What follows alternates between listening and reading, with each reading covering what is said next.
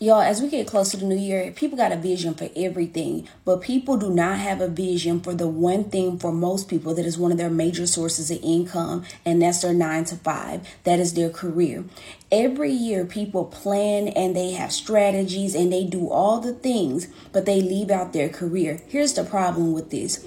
When you don't have a plan, this is why you keep ending up in circles every year. This is why the earnings continue to increase and then regress.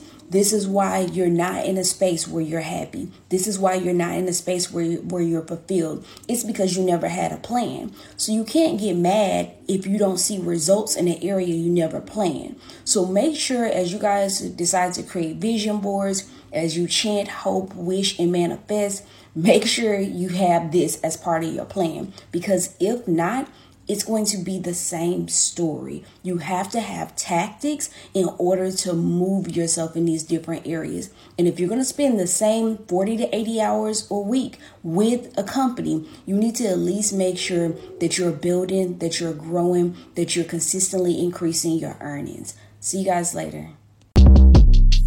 Shortcast Club.